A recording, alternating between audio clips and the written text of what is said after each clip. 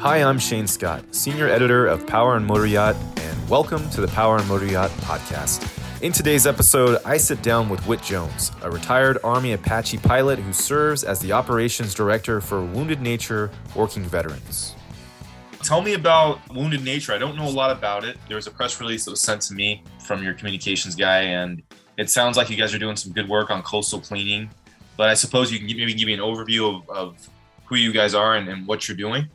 Sure, absolutely. First, I'd ask you if to get a deeper background would be to check out our webpage. We document all our past accomplishments, and that includes cleanups and crab trap removals, boat removals, oyster bed lays, things like that. So we've got a lot of history. We've been around 11 years. I've been with the organization for about 3.5. But Wounded Nature Working Veterans is the title. It is a environmental 501c3. Nationally chartered. We are based in Charleston, South Carolina, and most of our work has been in South Carolina and the East Coast because of just geographically where we're located. The focus of the mission of Wounded Nature is to clean and rehabilitate the critical coastal areas that others really can't access. And we clean and we focus on marine debris that's toxic for the environment. So we're talking treated lumber, tires, foam, styrofoam, those kinds of things that are going to break down and get into the marine life, so shellfish. And we do that work in the tidal marshes and on the Barrier Islands. We don't go to the beaches and pick up straws and cigarette butts and beer bottles, at the tourist areas. There's plenty of people out there to do that on Saturday mornings. So we want to go where the wildlife wants to be, and remove the marine debris that's toxic for that environment. And what we found is that when we do that work, then the marine life re-inhabits the area. So one example, up in New York, a big cleanup was done, and the following year, a migratory shorebird, I can't remember the bird species off the top of my head, but re-inhabited this island that was on a kind of a federal park area.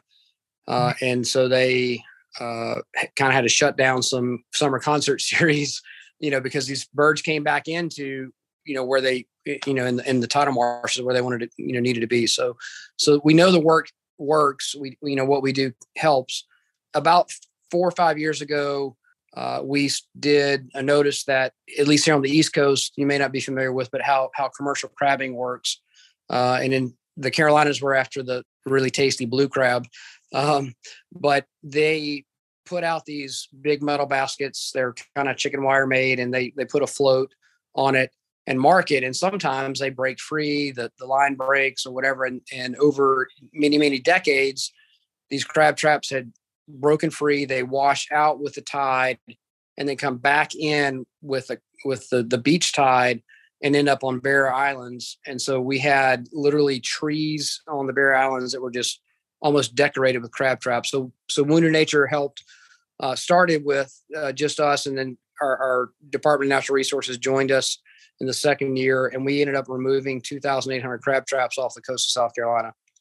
Now you go out on these really pristine areas and you don't see crab traps anymore because of the work we've done. And those were killing shorebirds. They were killing sea turtles nesting. And so that was a big effort.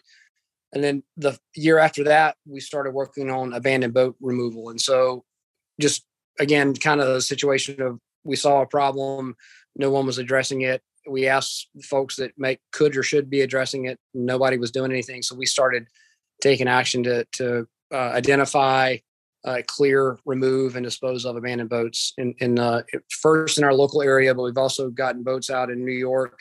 We've gotten boats out in the Chesapeake Bay. We've helped with boats in Florida. So we currently sit at 131 vessels removed in 3 years.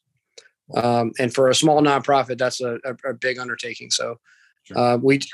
We just got off the boat today looking at one of our nearby creeks where we know there are some derelict boats. So, boat that's been there for 10 or so years. No one's sure who the owner is. It doesn't have numbers on it. It's sitting in the water on a mooring ball, just kind of hanging out there. And so we're out there documenting and sharing it with our local partners to try to figure out, what the next step is for some of these vessels. So more than just kind of what we are, but that's kind of, where we focus and what we've done. Some of our biggest accomplishments We have, I mentioned the 131 vessels removed, the crab traps at 2,800. Our tally on just marine debris is sitting at about 49 full dumpsters sent to the landfill over 10 years. So our heaviest one was about 13 tons it was full of treated lumber that was water soaked in the water. A lot of times you have a storm comes through that, breaks up a dock or things like that on the intercoastal waterway or on any waterway. And that treated lumber just ends up in the tidal marshes, and it's really difficult to get out because of its size and weight, and it's in the mud. And so sometimes these dumpsters get really, really heavy when we can get that stuff out and put it into a dumpster.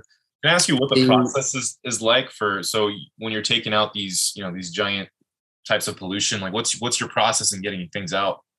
So, a problem we are kind of still trying to solve is how do you get a telephone pole, which is also used as a dock piling. They cut them down, but it's really a telephone pole size treated piece of wood. How do you get that out of the marsh, right? I mean, that remains a challenge for us to do that. Fortunately, our most recent success in treated lumber, we had land access to the area because it was on an island with a waterway next to it. We were able to get an excavator, a mini excavator close enough. And I myself literally tromped through with a long line and was able to dig underneath this wood and we drug it out that way. So that's just one sample of how we can do it. If you have land access and a long line, you can pull it out. If you go by water, this stuff doesn't want to float anymore. It's been in the water so long, it's so heavy. So attaching some type of flotation to it at a lower tide and then letting the tide do its thing and hopefully lift it out of the mud. And then we can pull it out by boat. Sometimes even then it doesn't want to float. So it's somewhat dangerous. And then having a place to take it that's nearby because you can't drag it around the water all day. So each large piece like that is very specifically handled. The boats are, each one is different. Every time we do a boat, I'm retired out of the Army after 30 years. And so what I like about this job is it's kind of like a day in the Army. Nothing's ever the same. You never kind of know what problem's going to get thrown at you. So every boat's a little bit different. If the boat is floating, then it's a much easier problem to solve. Then once the boat's cleared by the proper agencies, then we find a place to take it and either lift it out or drag it out, put it on a trailer and take it out. And then it anything that can be salvaged gets salvaged by others. We don't do the salvage part. But some of our partners that contract with us do. Any toxins are removed, and then it's crushed up and sent to a landfill. So for the abandoned vessels, are you guys yourselves going out there and just towing these boats out? A lot of times we're towing vessels, or we partner with Towboat US or Boat US in their tow operation. Here in Charleston is a major supporter for us and a great partner. And so when we have something that we can't handle, because we've got a relatively small, shallow boat to get into the tidal areas, that if something bigger than we can handle, we reach out for help. I thought you brought up a great point about, your veteran status and kind of having a familiarity with the energy, I suppose, or like the feel of it. You never know what you're going to expect. And you feel equipped for that with your previous experience. Is there any skills or things specific to being a veteran that you guys bring to what you're doing that helps you to do what you're doing? I believe so. So the founder, Rudy Socia, is a, I guess the word is once a Marine, always a Marine. So Rudy was a Marine early in life, and we have a great number of veterans involved with us. We probably pull more local veterans into our organization, an environmental nonprofit, than some veterans organizations do to their veteran thing. So we have a lot of veterans of all services, but we also have a lot of non-veterans. So, just folks that want to do the work and help out with the environment. So we're kind of a cross-pollination of all walks of life, all political aspects, which kind of makes our local volunteer group a little bit unique, right? So, but for me as a veteran, it does it gives me a kind of renewed sense of purpose. As I retired out of the Army, I was fortunate to find Wounded Nature before I retired, and I was a volunteer with them, and I did some time on the board while I was still on active duty. And it was a great transition for me to to come on full time as the director for operations. So, but it does, kind of that whole, be prepared for a little bit of anything, kind of that Boy Scout mentality of having, do you have the right stuff with you, right? That kind of lifelong training of being in the military and having my bag packed just the right way. It really means we're going to have some success on the water. We've had numerous times where we go to help someone else in a boat removal, and we show up and we've got a couple of bags of tools, and they're like, why do you have your tools? This is, we just want you to watch or advise or, assist. And 10 times out of 10, we dig into our tool bag to pull out what we know is going to be needed because we just have the experience to do it. So, so that's helped. And then being able to get along with others, work, whether it's an official agency on the water, a recreational boater, a commercial fisherman, like just that experience of traveling the world and interacting with tens of thousands of whatever, people I have over 30 years, I think that it goes a long way too, is I'm able to get along well with others and really just try to convince others that they need to help us do our mission. Could you tell me about maybe what some of the bigger challenges you've had for a coastal project or for a derelict boat cleanup project you did was maybe a specific one, what you guys had to do to get it out? Or probably the most difficult boat we removed. I got two that within the last year that were especially challenging. One, this was a 30-something foot sailboat that had been towed into a marina by the Coast Guard because there was a medical emergency aboard. The operator went to some kind of medical care home, and then the vessel promptly sank at the dock in a marina. And so with the tidal nature of Charleston waters, every 6 point something hours, we get a tide change. That boat had worked its way underneath the dock. And so we had a 30+ foot sailboat underneath, kind of hanging up on a dock in a marina that didn't want to come up. And that boat took 5 days of salvage diving. And we ended up finally having to bring in a dredge crane operation and their dive crew. And it still took 12 hours of work. That boat was probably $100,000 job. 110,000, I think, is what the marinas insurance paid. So boats like that, because of the nature of the tidal waters and the currents, can be especially challenging. And then another boat very nearby sank in shallow waters, and it also just didn't want to come up. It was completely full of mud and sand. So we have this pluff mud here in South Carolina. It's really soft, and it gets into everything. And so that boat was so full of mud, even as we have all the techniques to, as you raise it above the water, you blast it with a water jet to loosen up the mud, and you got another pump to suck it out. And it still didn't want to come out. So we ended up got it above water enough safely after about day 4 to tow it partially submerged up to the haul out spot. So a couple of, really just sometimes the sunken vessel, that's the biggest challenge, right? As far as the operational aspect of it. But the challenge, they are challenging because of resources. So I mentioned the cost of the sailboat at the marina. This is a very expensive endeavor.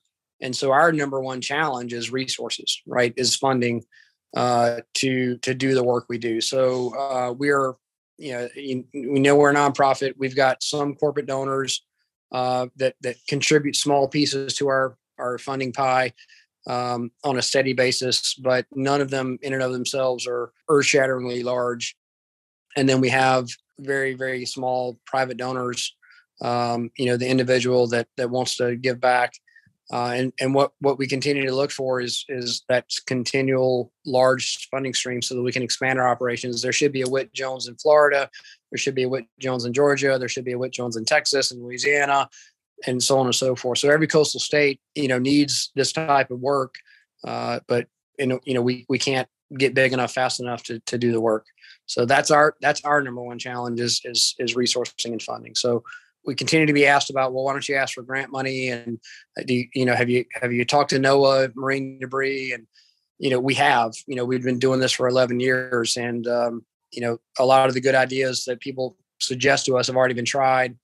And so a lot of times in this space, in this environmental space, A lot of the funding that might be available is really for outreach and education instead of remedial action, right? So a grant to a municipality to do a K through 12 program to educate kids about, marine debris and the problems it had, that there's money for that, but there's not money to get the stuff out. So that's how we continue to be challenged.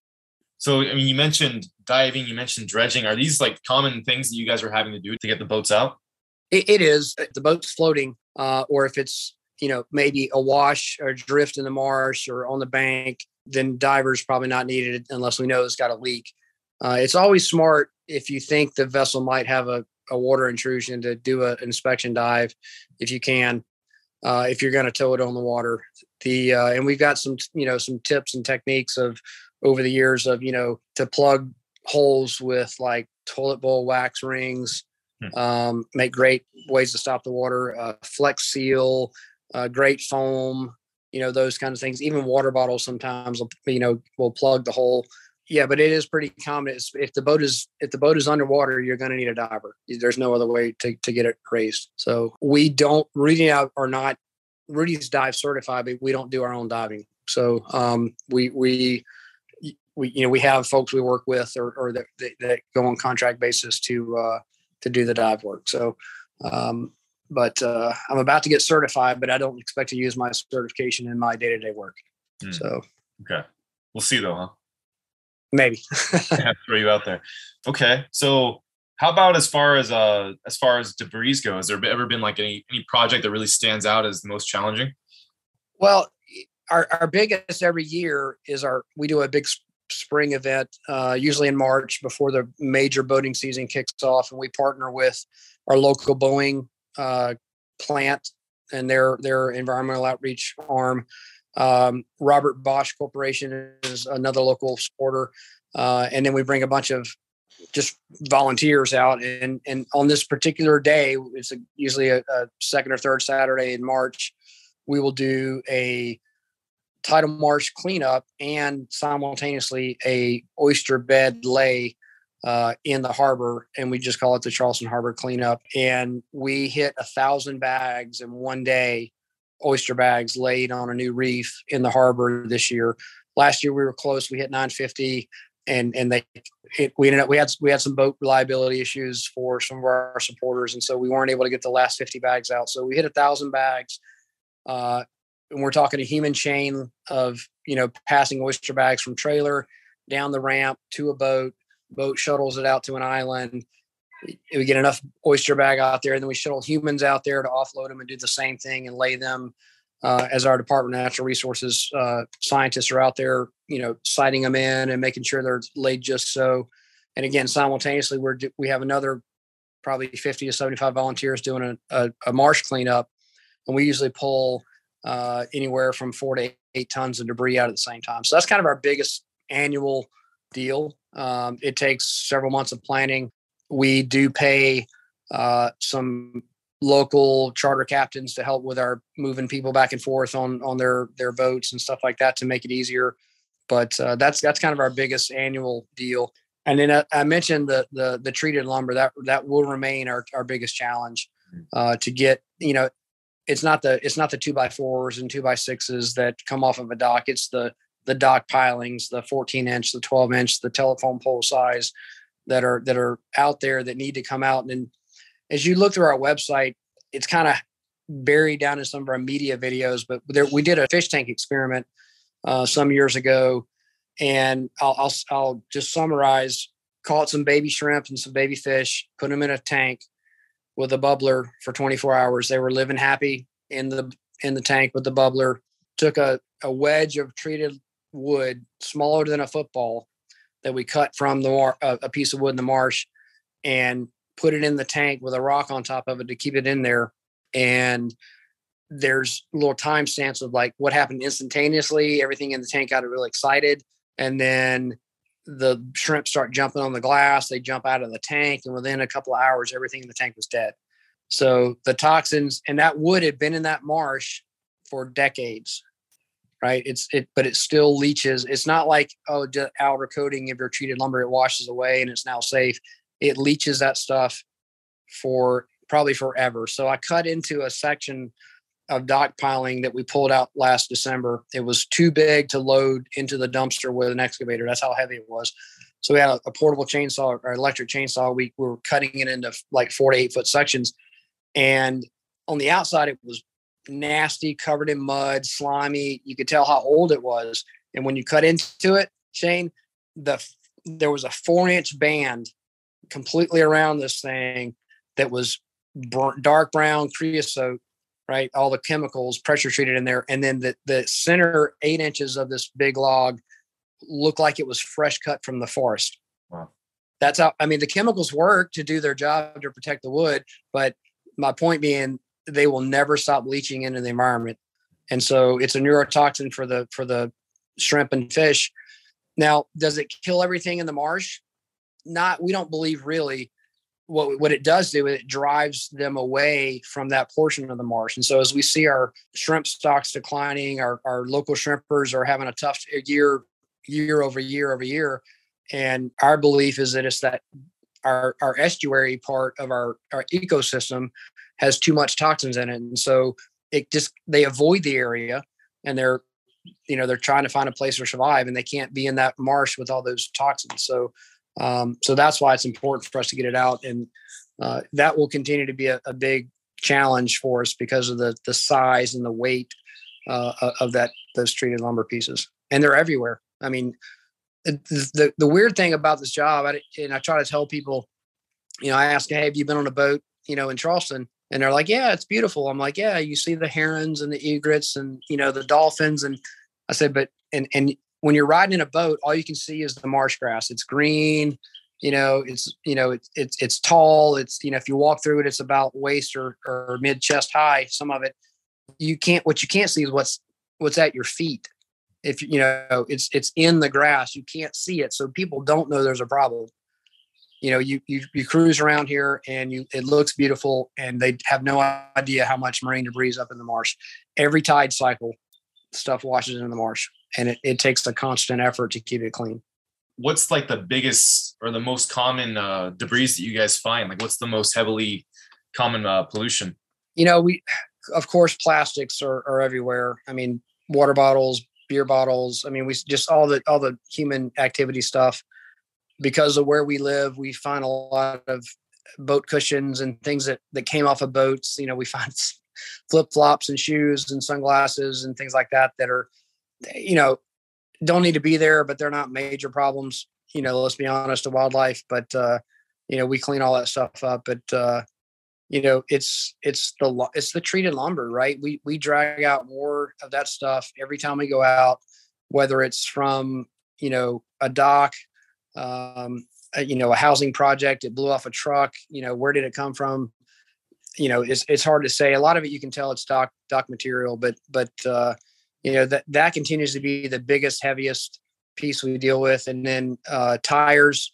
Last cleanup we did, we pulled 8 tires out, off of one particular island, but it is in the harbor area. And, we have a lot of tugs and barges and things that go through, and they use tires on the side to protect them. So, I can guess where they came from, but, they need to come out too. So in a car tire in the sand, trying to dig that out, by hand is one thing. Then you get say an 18-wheeler tire, some of these bigger tires, that's, if you do get it dug out, then it's partially full of mud still. That's a 2 to 3 person lift to get it on and off a boat. And, but really those are the wooden tires are pervasive every time we go out. And then just trash, litter.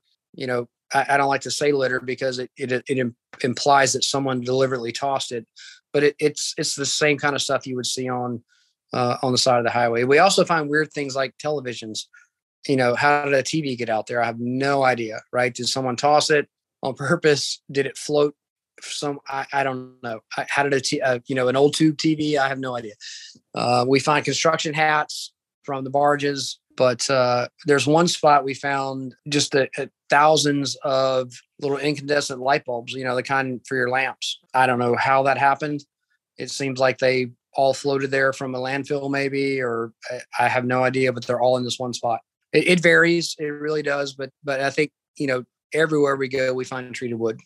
Everywhere we go. What's the current projects or challenges that you guys are looking at right now? Right now, we're trying to work on so we've done a lot of work in South Carolina on the backlog of small boats, recreational boats, some of the easier ones, and even some of the more difficult ones. As I mentioned, there are about 50 or so remaining in South Carolina that we have gone to the state about and said, hey, we know these vessels are out there. We estimate it'll cost a couple $1 million to clean them up. There's like a 90-foot research vessel that changed hands a number of times, went from a private to a university, back to private. It became defunct, and it got anchored upriver and it sank. There's a couple of commercial shrimping vessels that we know that have sunk. There's some barges we know that are sunk that need to be raised. So these bigger things that Wounded Nature is not really equipped to handle. We can ride lead on it, right? We can orchestrate it, but we're not equipped to handle it. And the partners that we deal with are not equipped to handle it either. So we'll have to contract it to someone that has the capabilities. And those are expensive endeavors. So we've actually talked to the state of South Carolina and met with the governor. We're meeting with one of our senators soon in the next couple of weeks to talk about funding for cleaning these up. And this is really our goal is to clear the backlog, right? So we can have a fresh start moving forward. So we had hundreds and hundreds and hundreds of vessels that were abandoned or sinking or sunk. And we've done the lion's share of that work. And we need a little help from the state or corporate America or somebody to get the money to do the rest of the work. And so we want to clear this backlog, clean up all the waterways of everything we know about. And then we'll be dealing with future problems as they come about. They're much easier and cheaper to deal with proactively, which is why I was out today. We were out documenting a local waterway near where we live of vessels that are out that are not registered. There's no data on them. There's no name. And so we go take pictures. I get coordinates. I send them to our Department of Natural Resources so they can track them and log them. And then we start piecing the puzzle together about who owns it and let our law enforcement team do what they do best, which is, make sure the owner knows, if they can find the owner, that they're responsible for it. And so that's what we see. That's what we're working on moving forward is getting after these larger vessels. We're also expanding a little bit. So in the fall of 21, we spent a good bit of time working in the Myrtle Beach area, so north of where we live, just a couple of counties over. But we cleaned up the 2 counties all the way up to the North Carolina line with our Department of Natural Resources. And we had an amazing private company that does shallow water dredging that lives and grew up and works on the waterways there and said, okay, I'll help. And by help, I mean, he donated everything: crew, barge, tug, fuel. They cooked breakfast for us. I mean, from countless days, we got 23 vessels out with their help. And he didn't ask for a penny. So as a nonprofit, of course, we can do a tax donation letter for them, and they use those with their accountants, right, at tax season. But, so companies like that make a huge difference in cleaning up their local areas. But as we did there in Myrtle Beach, we're going to now expand the same approach down to Beaufort, Hilton Head, down to the south towards Georgia. I'm heading Thursday to meet with our Department of Natural Resources lead in those counties.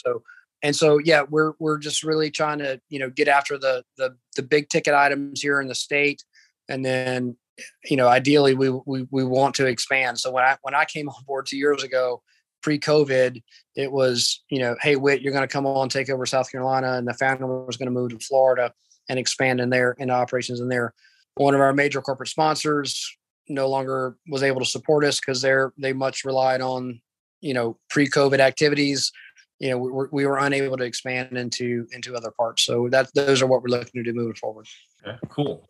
So just to kind of backtrack a little bit, it sounds like you guys are helping to play detective. Are you're helping the police to find these people who have abandoned their vessels?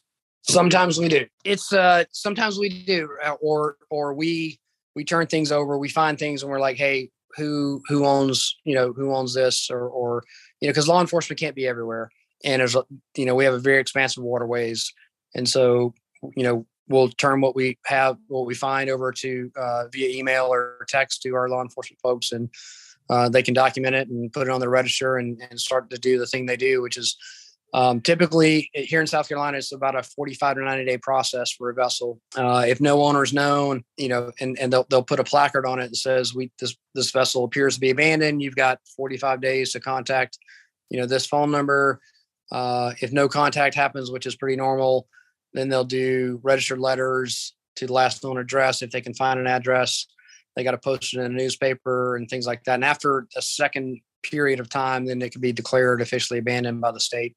Then the problem becomes, okay, it's declared abandoned. It's cleared for removal. Now what? And who's going to pay for it? And sometimes that's where we step in if we have the resources, but everyone thinks it should be an owner's problem or the insurance company's problem. But sometimes you really can't pin down who owned it. We've found vessels with no registration numbers, no name, hull ID numbers have been removed from the vessel, and older vessels usually only had one hull ID number. It was on the back right corner. Newer ones, they have it hit, manufacturers hide them in different places. But trying to pin down who was last known owner is not always easy. There's very common, we see a boat and we track down last known owner, and that last known owner says, I sold that boat 5 years ago to someone else, and that person never registered it, never transferred title. And when you really do back and do some digging, they sold it for $1. So they basically gave it to them to get their hands free of it.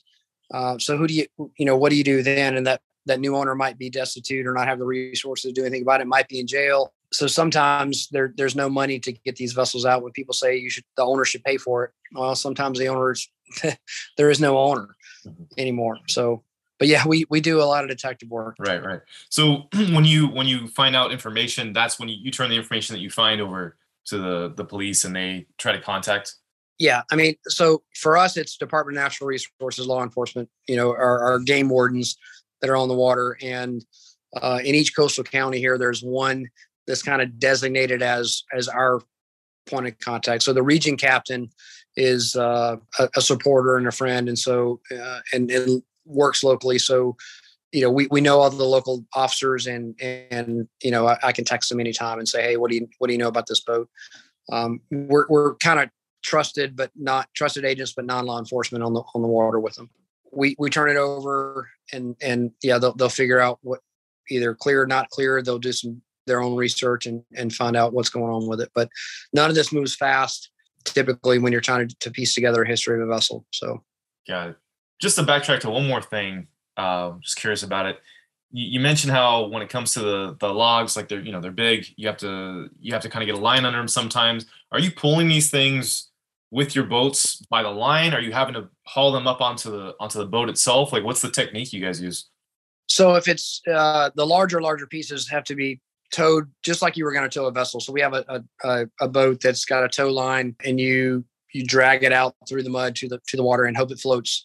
Or if you got airbags or something along to keep it from sinking, those things are way too big. You got to get them to your closest ramp or haul out spot that you can safely to remove. And then the smaller things that we can either break or cut up, we carry sawzalls everywhere we go. And so, if there's something big, we need to cut it in smaller chunks, and we put that on our boat and then haul it out that way. So we just got a new to us a boat back in February that was a former Customs and Border Patrol aluminum skiff, right? So it got a little T-top center console, heavy gauge aluminum, and bought it at a surplus place in Florida, had some modifications done to it. And then, it's added push knees. It's got an engine guard, a tow stanchion for doing the work we do. And then contacted Yamaha because the boat had no engine, no rigging, anything like that. And so contacted Yamaha.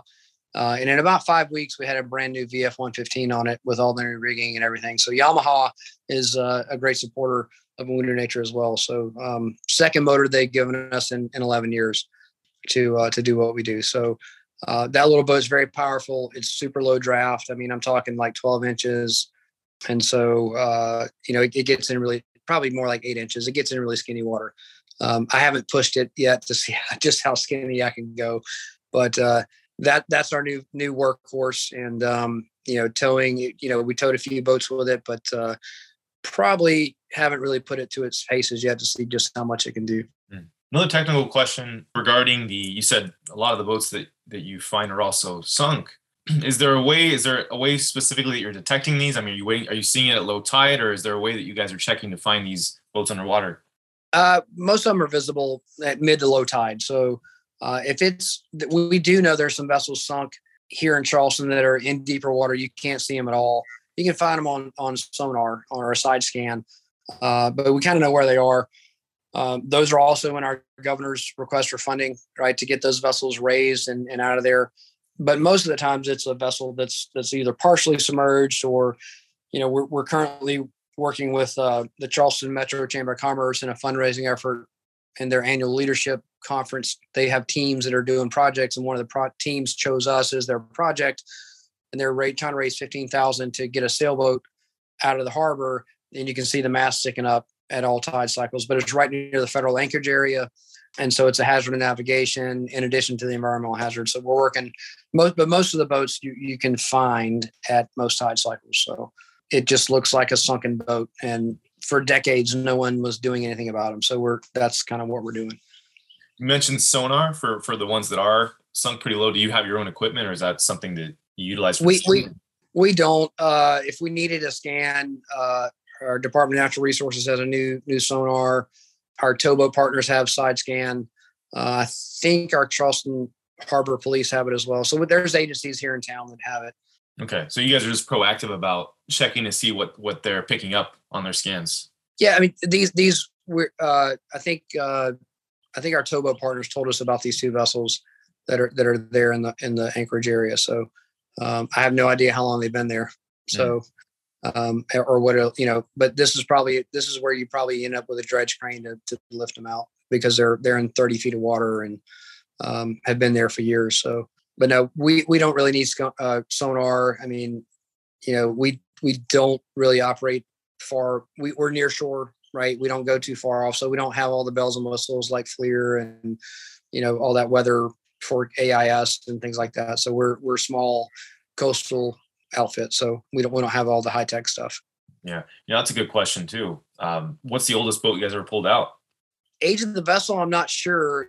In fall of 21, early winter, probably November, we pulled a sailboat that was sunk in 1989.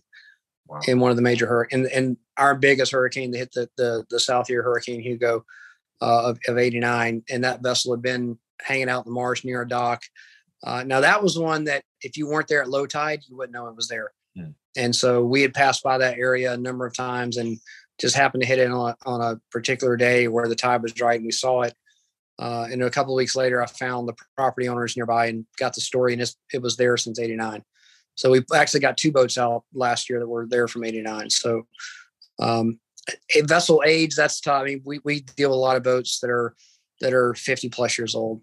And most of the sailboats, most of our customers these days are sailboats, and nothing against sailboaters, but we deal with more sailboats, and a lot of them are in the 27 to 35 foot range. And, they're really, really old. Some from the 70s, most of the shrimping fleet in the Southeast is really old too. The actual fleet vessels, they're very expensive to build, a new one. And so most of the vessels are over 50 years old and are made of wood, very hard to insure. And so if something happens to a shrimping vessel, it's typically a total loss if it's a big incident. So we deal with vessels that are over 50. Most newer, nice and shiny gel coat kind of boats have adequate insurance. If something happens, it's going to be raised and taken care of. Mm-hmm. So for the ones that are very submerged, that's where you've had to pull out the crane. That's the way you guys get them out?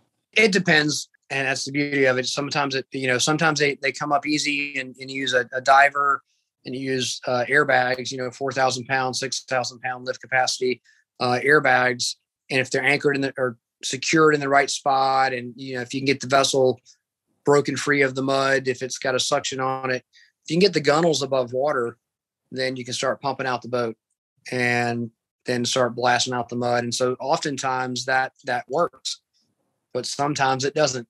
And so then you end up when you need some extra lift to make it happen. So in Horry County, Myrtle Beach area, every boat we took out was via barge and a large excavator with a bucket and a pincher thumb.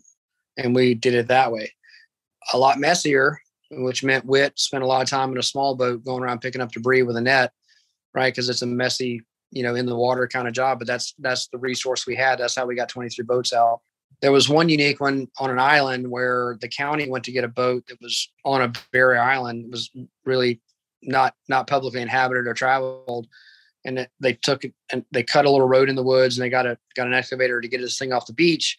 And while they're doing that, they found like 2 cars buried out there too. So they got all that chassis and stuff out of there too. So, yeah. Wow, no kidding. Well, that seems to speak very clearly to what Wounded Nature is doing, and you guys are cleaning up things that the community otherwise wouldn't have even seen. You guys are doing great work, Whit. Best of luck to you and the team, and thank you for your time. Thank you for listening to the Power Motor Yacht Podcast. If you enjoyed this episode, please do us a favor and leave us a review or rating. Or you can share us with your friends on social media or on the VHF. Anywhere you spread the word means a lot to us. Thanks again, and until next time, we'll see you on the water.